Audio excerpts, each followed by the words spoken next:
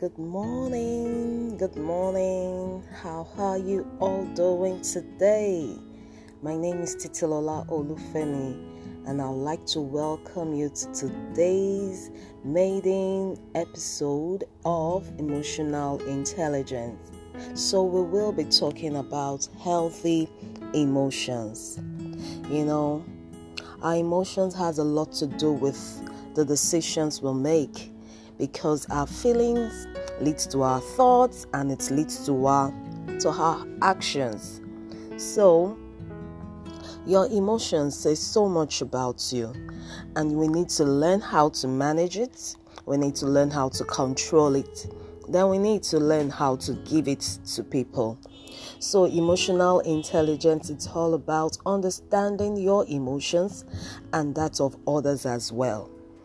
As much as we live on this planet Earth, we will always interact with people. And not just people, we will interact with people from different background, with different perspective, with different worldview, with different ideologies. So that's why it's very essential to be able to first understand and manage your own emotion, and as well be able to pinpoint and then understand others' emotions as well. So join me on this journey as we continue to know and then see why we need to understand our emotions, and how you can as well work with others so that you'll be able to manage their own emotions effectively. And what's the goal? The goal is to be productive. The goal is to have a healthy living.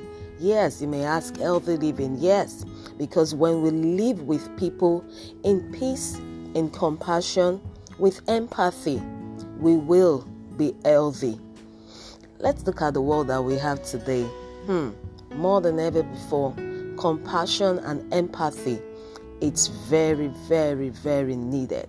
And so we can't avoid not being able to manage our emotions, not being able to choose our emotions and then now give the right emotions. So you must know, you must choose, then you can give the right emotions, because your emotions will also determine how your day will also go.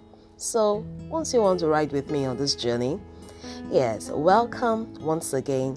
See you, and we'll be back soon with our episode.